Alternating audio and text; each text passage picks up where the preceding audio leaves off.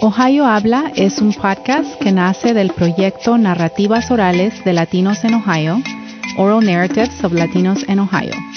Exploramos la experiencia latina con entrevistas en español, inglés y Spanglish.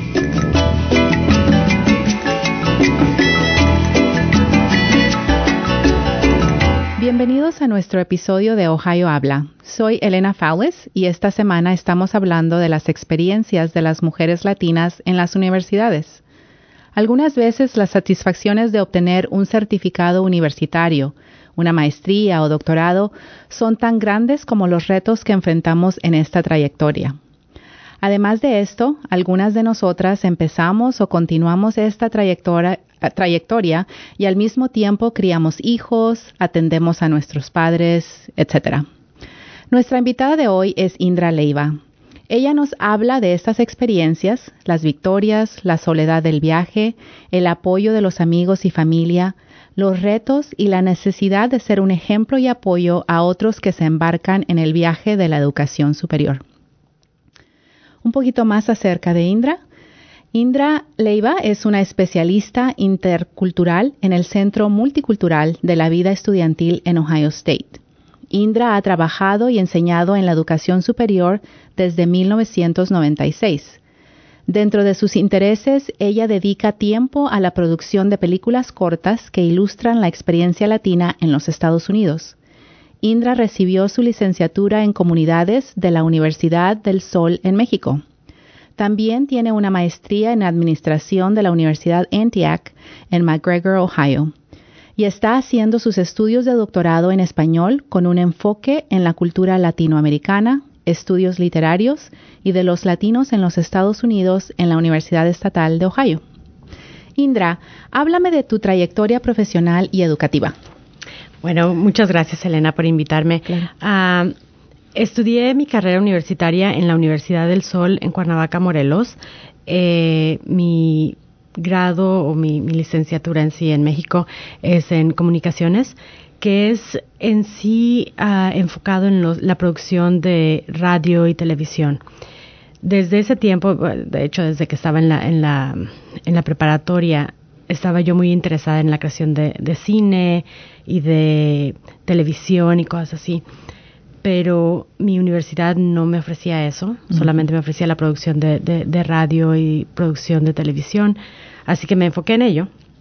Y durante mis veranos, para ayudarme un poquito financieramente, me ponía a dar clases de español en escuelas de español para extranjeros en Cuernavaca.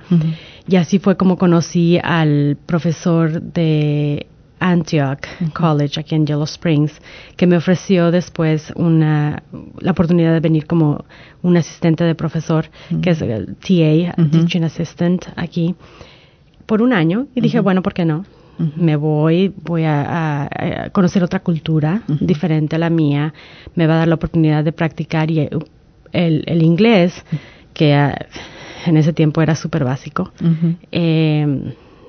La oportunidad de hacer eso, de aprender más inglés y pues también de conocer la vida universitaria aquí, porque en México es muy diferente, ¿no? En México, a pesar de que era una universidad privada a la que fui, tenía que vivir en casa, iba todos los días a la universidad, regresaba a mi casa con mis papás o con mi tía y era muy diferente. Entonces dije, bueno, ok, me voy por un año.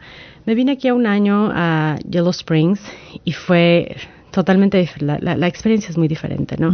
Vivir en el dormitorio como una estudiante más, dar clases, daba clases de español básico e intermedio, junto con el profesor. Y estuve ahí por 3 años, me seguían renovando el contrato y dije, bueno, me quedo otro año y otro año. Y durante ese tiempo conocí a una persona aquí en Estados Unidos, nos enamoramos y ya sabes, nos casamos y después de eso fue cuando empecé a trabajar en otra parte del sistema educativo de Estados Unidos. Ahí fue cuando empecé a trabajar en la oficina de ayuda financiera, en Financial Aid, Y estuve trabajando ahí por varios años, asistiendo a los padres y a los estudiantes dentro de la universidad para renovar su FAFSA y para pasar por todo el proceso de admisiones.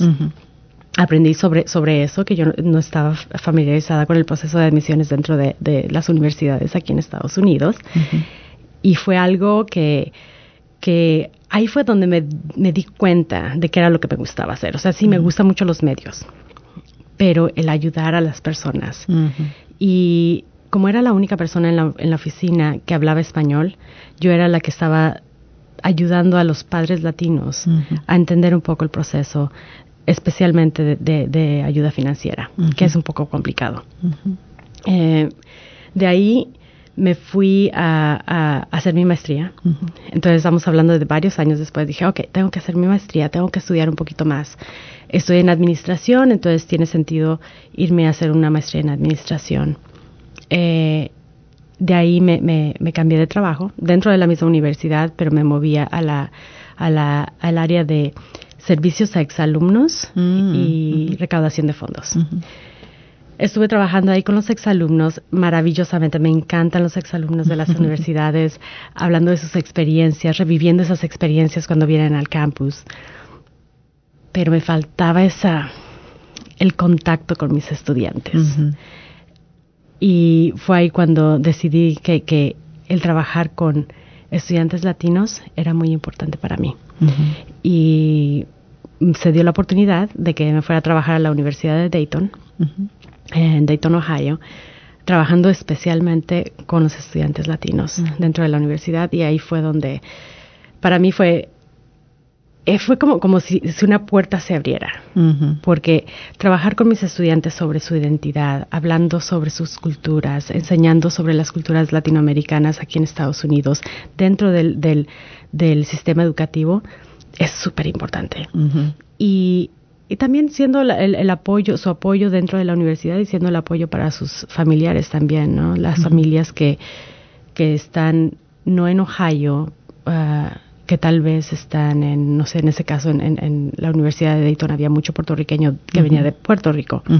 Entonces yo era la persona que tenían que contactar o que contactaban si tenían preguntas sobre sus hijos. Claro, eso estamos hablando del tiempo de cuando sí los celulares existían, pero no eran tan claro, populares como ahora, sí. Que los papás ahora eran enormes también. Claro, sí, además eran los pedazos como de un tronco ahí, ¿no?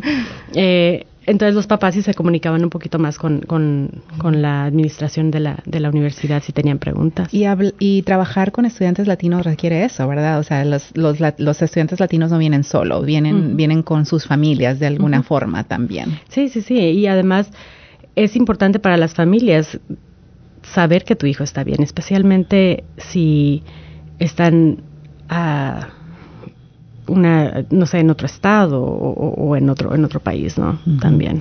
¿Y cómo llegaste hasta Ohio State entonces? Pues fue de ahí, de la Universidad de Ohio, de Dayton. En ese tiempo, mi esposo recibió un trabajo en Columbus. Entonces nos teníamos que mudar para Columbus. Entonces empecé a buscar trabajos aquí y allá.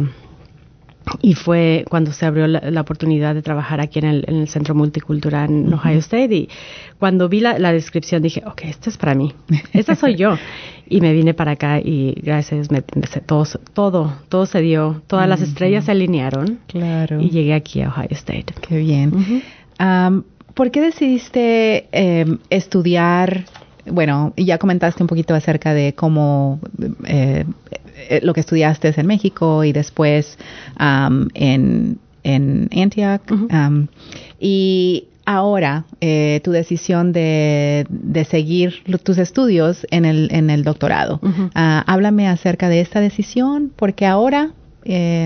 claro, no sé. Sí, de hecho todo ha tenido tiene su pieza en el rompecabezas, ¿no? Pues empecé a trabajar en el sistema educativo. Tenía sentido tener un poquito de administración porque no lo tenía. Cuando estudias en México, las licenciaturas son muy enfocadas al área de estudio que estás haciendo. Entonces, realmente las cosas que estudié dentro de la carrera eran orientadas a la producción y la historia de los medios. No tenía mucha información sobre cómo administrar o cómo... como aquí que tienes los en el sistema universitario de Estados Unidos que tienes clases básicas que tienes que tomar, eso no se da en México. De educación general. Exacto.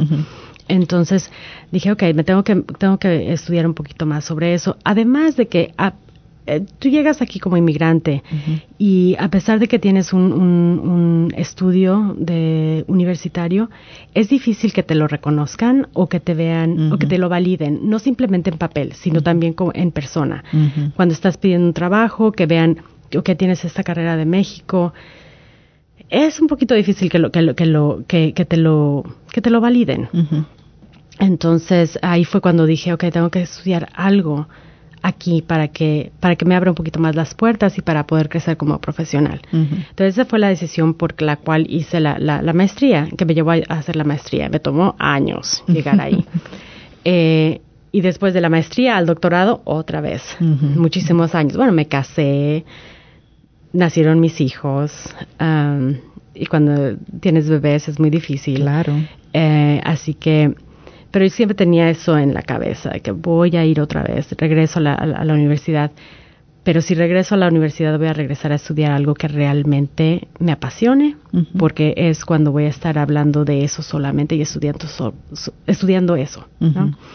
Entonces ya estando aquí en Ohio State, tomé unas clases por aquí y por allá, aquí en el departamento de español y portugués. También tenía mucho que ver con la experiencia mía como latina inmigrante aquí, de que cuando eres muchas veces la única latina en la junta o en las reuniones, cuando eres la única latina en la comunidad o en las escuelas de tus hijos, te toman como si tú supieras todo sobre latinos. Claro. ¿Sí? Entonces, esa parte dije, okay, yo no sé mucho de la experiencia de los latinos en Estados Unidos. Y empecé a estudiarlo. Dije, si me van a preguntar y van a asumir que sé, por lo menos quiero saber un poquito. No quiero saber todo porque es imposible, pero saber un poquito y realmente dar una buena respuesta cuando se me pregunten cosas sobre la experiencia latina en los Estados Unidos. Y eso fue lo que hice. Entonces dije, okay, eso es lo que voy a hacer. Trabajo con mis estudiantes, voy a estudiar estudios latinoamericanos y sé que la pasión que tengo por los medios nunca se ha ido, entonces lo voy a incorporar. Y lo que estudio ahora es cine latino y latinoamericano. Qué bien. ¿Cómo ha sido este camino en la universidad, en varias etapas que has tenido después de convertirte en mamá? Es difícil. Creo que lo más difícil, y no es nada más cuando estudias, creo que también cuando trabajas y tienes una familia, no es encontrar un balance, porque el balance para mí es irreal, porque siempre tienes que dar más y dejar la balanza siempre, no se va a quedar alineada, siempre va a haber más de un lado, menos del otro. Para mí la palabra es armonía. Para encontrar esa armonía es muy difícil. Entonces, para que todas las piezas y todos los sonidos hagan una canción o una melodía, tienes que dar yo creo que es lo mismo de pasión a cada parte a cada etapa de tu vida. Y juegas muchos papeles, como madre latina, ahora divorciada, con 2 hijos, empezando la escuela fue dificilísimo. Tratar de buscar esa armonía entre el trabajo, el tiempo con mis hijos, que tuvieran esa calidad de tiempo conmigo, y también darme ese tiempo para mí y darme el tiempo para poder aprender y seguir aprendiendo en la universidad. Y tengo una maravillosa no, es maravilloso grupo de amistades aquí, que realmente son mi familia.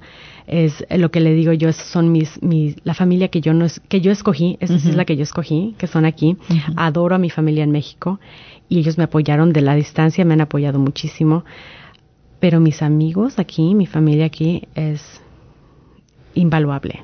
¿Qué pasa? Háblame un poquitito más de eso, ¿no? De que uno, estando tan lejos, ¿no? De la familia biológica, desarrolla estas amistades, no solamente como conocidos, pero como personas que de alguna forma van a apoyarte desde ser babysitters hasta ese apoyo emocional o esas porras, ¿no? Que nos echan para seguir adelante. ¿Nos puedes reflexionar acerca de eso? Claro que sí. Yo me acuerdo miles de veces cuando decía yo no puedo, pero ¿en qué me metí? ¿Por qué estoy haciendo esto?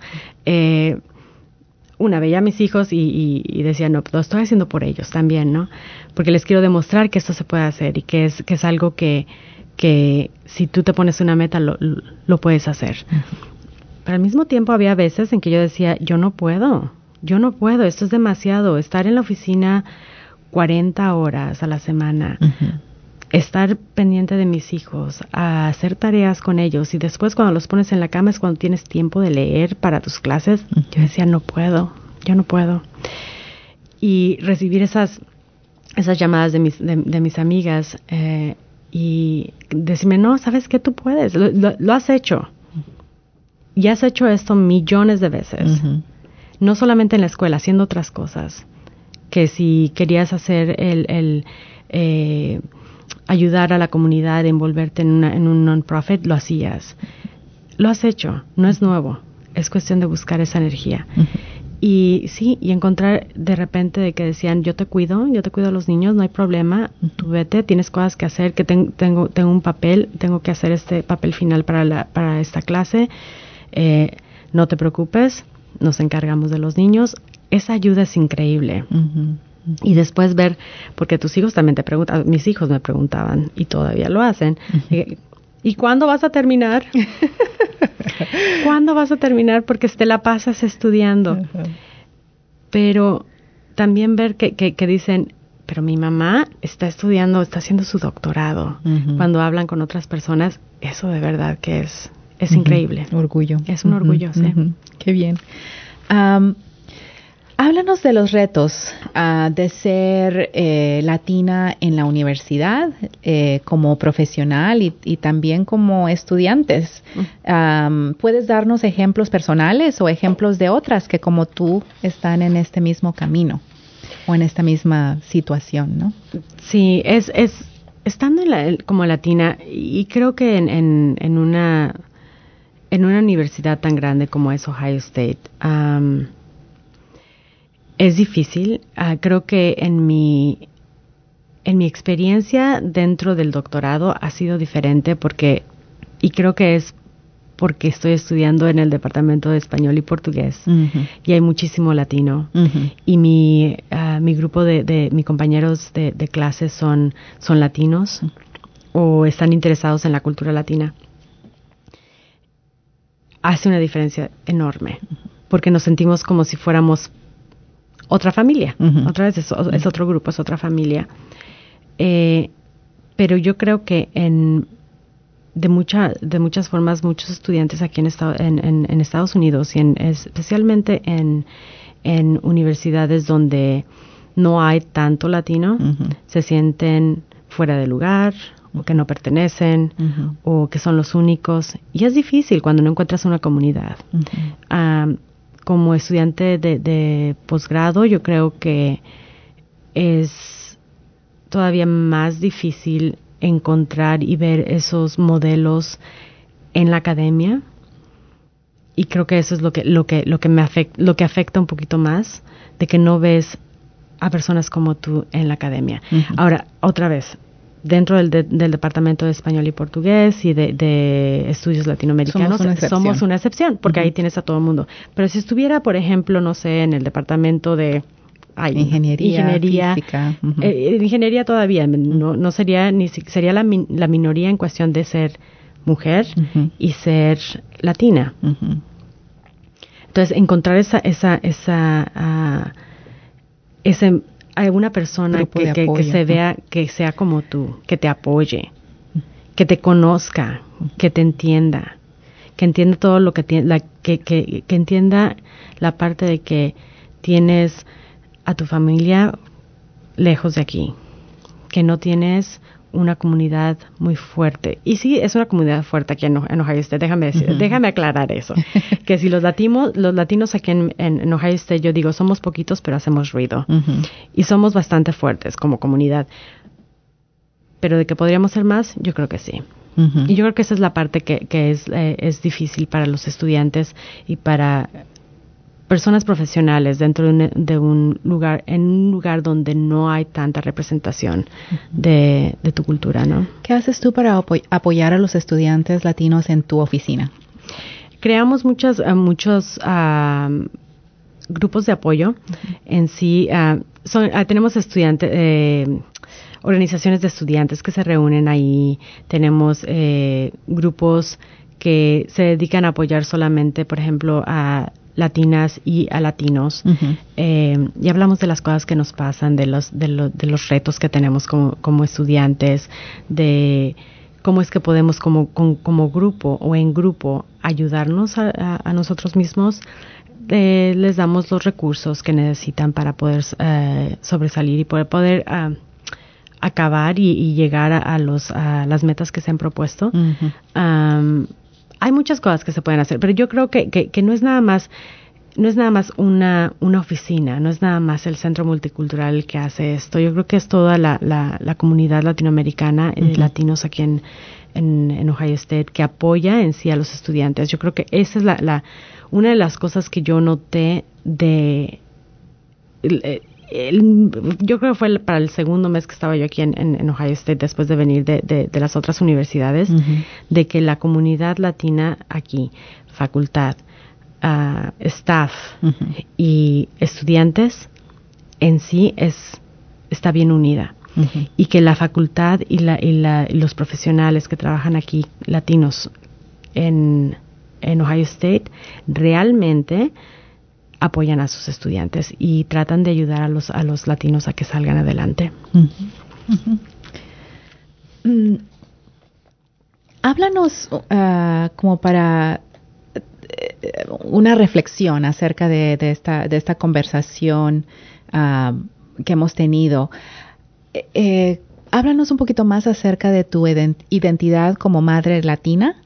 Ya nos has hablado un poco de tu rol como profesional y estudiante, pero ¿qué pasa? ¿Cuáles son algunas cosas que tal vez son únicas de estar criando a dos hijos como una madre latina, tal vez hijos biculturales, bilingües, aquí en el estado de Ohio? Sí, bilingües cuando se les antoja. ¿Verdad? Sí. No, sí, la verdad es siendo una madre, yo creo que las madres latinas, híjole, somos increíbles, y no es por echarme porras a mí misma, pero somos increíbles. Hablar, el estar, ¿cómo se dice esto?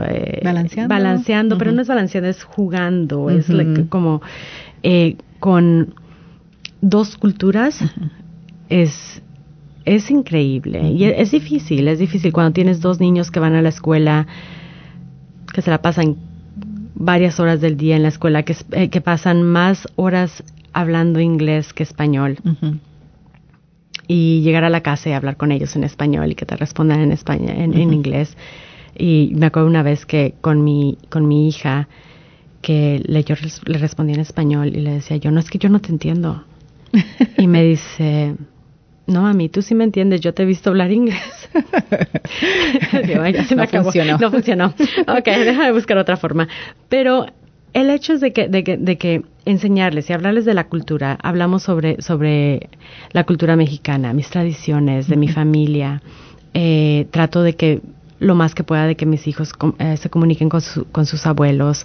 Son los abuelos electrónicos, porque obviamente es por el Skype o WhatsApp. O el WhatsApp. Están en la viven en la computadora. Pero tratando de hablar un poquito más sobre qué es de donde yo vengo, de dónde es, cómo es México, cómo es que qué es lo que yo viví, cómo yo crecí, hablarles un poquito más de la importancia de hablar español, y entienden muchísimo español. De ahí a que lo hablen, como dije al principio, cuando se les antoja o les conviene. Pero aún así lo tienen ahí, ¿no? Y cuando le preguntan a mis hijos de dónde son, porque también tienen esa pregunta, obviamente lucen como yo, lucen como latinos, ¿no? Y okay, ya eso me lleva a otra pregunta de cómo lucen los latinos, pero ese es otro tema para otro podcast. Yeah. Y cuando a ellos les preguntan, les hacen la pregunta que muchos de nosotros recibimos constantemente, ¿de dónde eres? No realmente de dónde eres. Y es interesante que mis hijos siempre han dicho de que son de Estados Unidos, pero siempre dicen somos México cubano americanos. Así se describen, somos México cubano americanos. Y hablan sobre sus culturas y cómo es de que su cultura mexicana, sus tradiciones, cuando en la escuela tienen que llevar algo y hablar sobre cultura, hablan sobre el Día de los Muertos, hablan sobre el Día de Reyes, hablan sobre, ¿cuál es la otra que me dijeron el otro día? Los Reyes Magos, que les encanta porque obviamente les traen regalos. Niños, ¿no? El Día del Niño, fíjate que no lo he hecho tanto, pero el Día de los Muertos sí, ya hablamos sobre las tradiciones. Me encantaría llevarlos un día a México para que realmente lo vivieran. Pero las relaciones tienen esa conexión con su familia en México y la tienen también con su familia cubana. Entonces creo que tienen esa parte, su latinidad, su identidad latina es bien fuerte. Que es difícil muchas veces cuando estás en medio de Ohio, claro. En Ohio, pero además aquí en Ohio hay muchísimo latino. Entonces ahora ya es ya somos más, ya encontramos más cosas. Cuando ando con mis hijos en la tienda y vamos a comprar y me dicen, ay, mira, yo quiero Takis, y tienen Takis. Sí, claro. Se empiezan a relacionar los productos. Pero son parte de eso, son parte de su cultura también, ¿no? Y el pedir las comidas, la comida es claro. Dentro de la cultura y de la identidad, como de cualquier identidad, es la comida es algo que es muy importante y que es muchas veces es como el centro, ¿no? El centro, sí, porque en la mesa... Sobre todo en otro país, ese llega a ser el centro de la cultura, ¿no? Y es la parte de la cultura que tarda más en perderse. Y es la parte que más...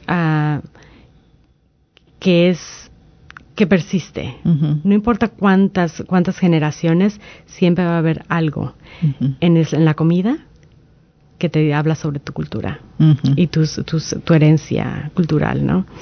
Y creo que para ellos es súper importante tener sus tacos y sus tortillas. Y su vitamina T, su vitamina T, sí, como su vitamina T, pero también tener sus tostones, otra vitamina T. Claro. Tostones y el arroz y el pernil y cosas así, ¿no? Pero es bien importante, y es importante, pero es muy difícil mantener eso vivo en un lugar donde pues no lo ves todo el tiempo, ¿no? Y cuando cosas salen como películas o cosas así que son... Claro. Ahí vamos todos. Ahí vamos todos. Le digo, hay que apoyar. Tenemos que ir y tenemos que verla. Claro, sí. Claro.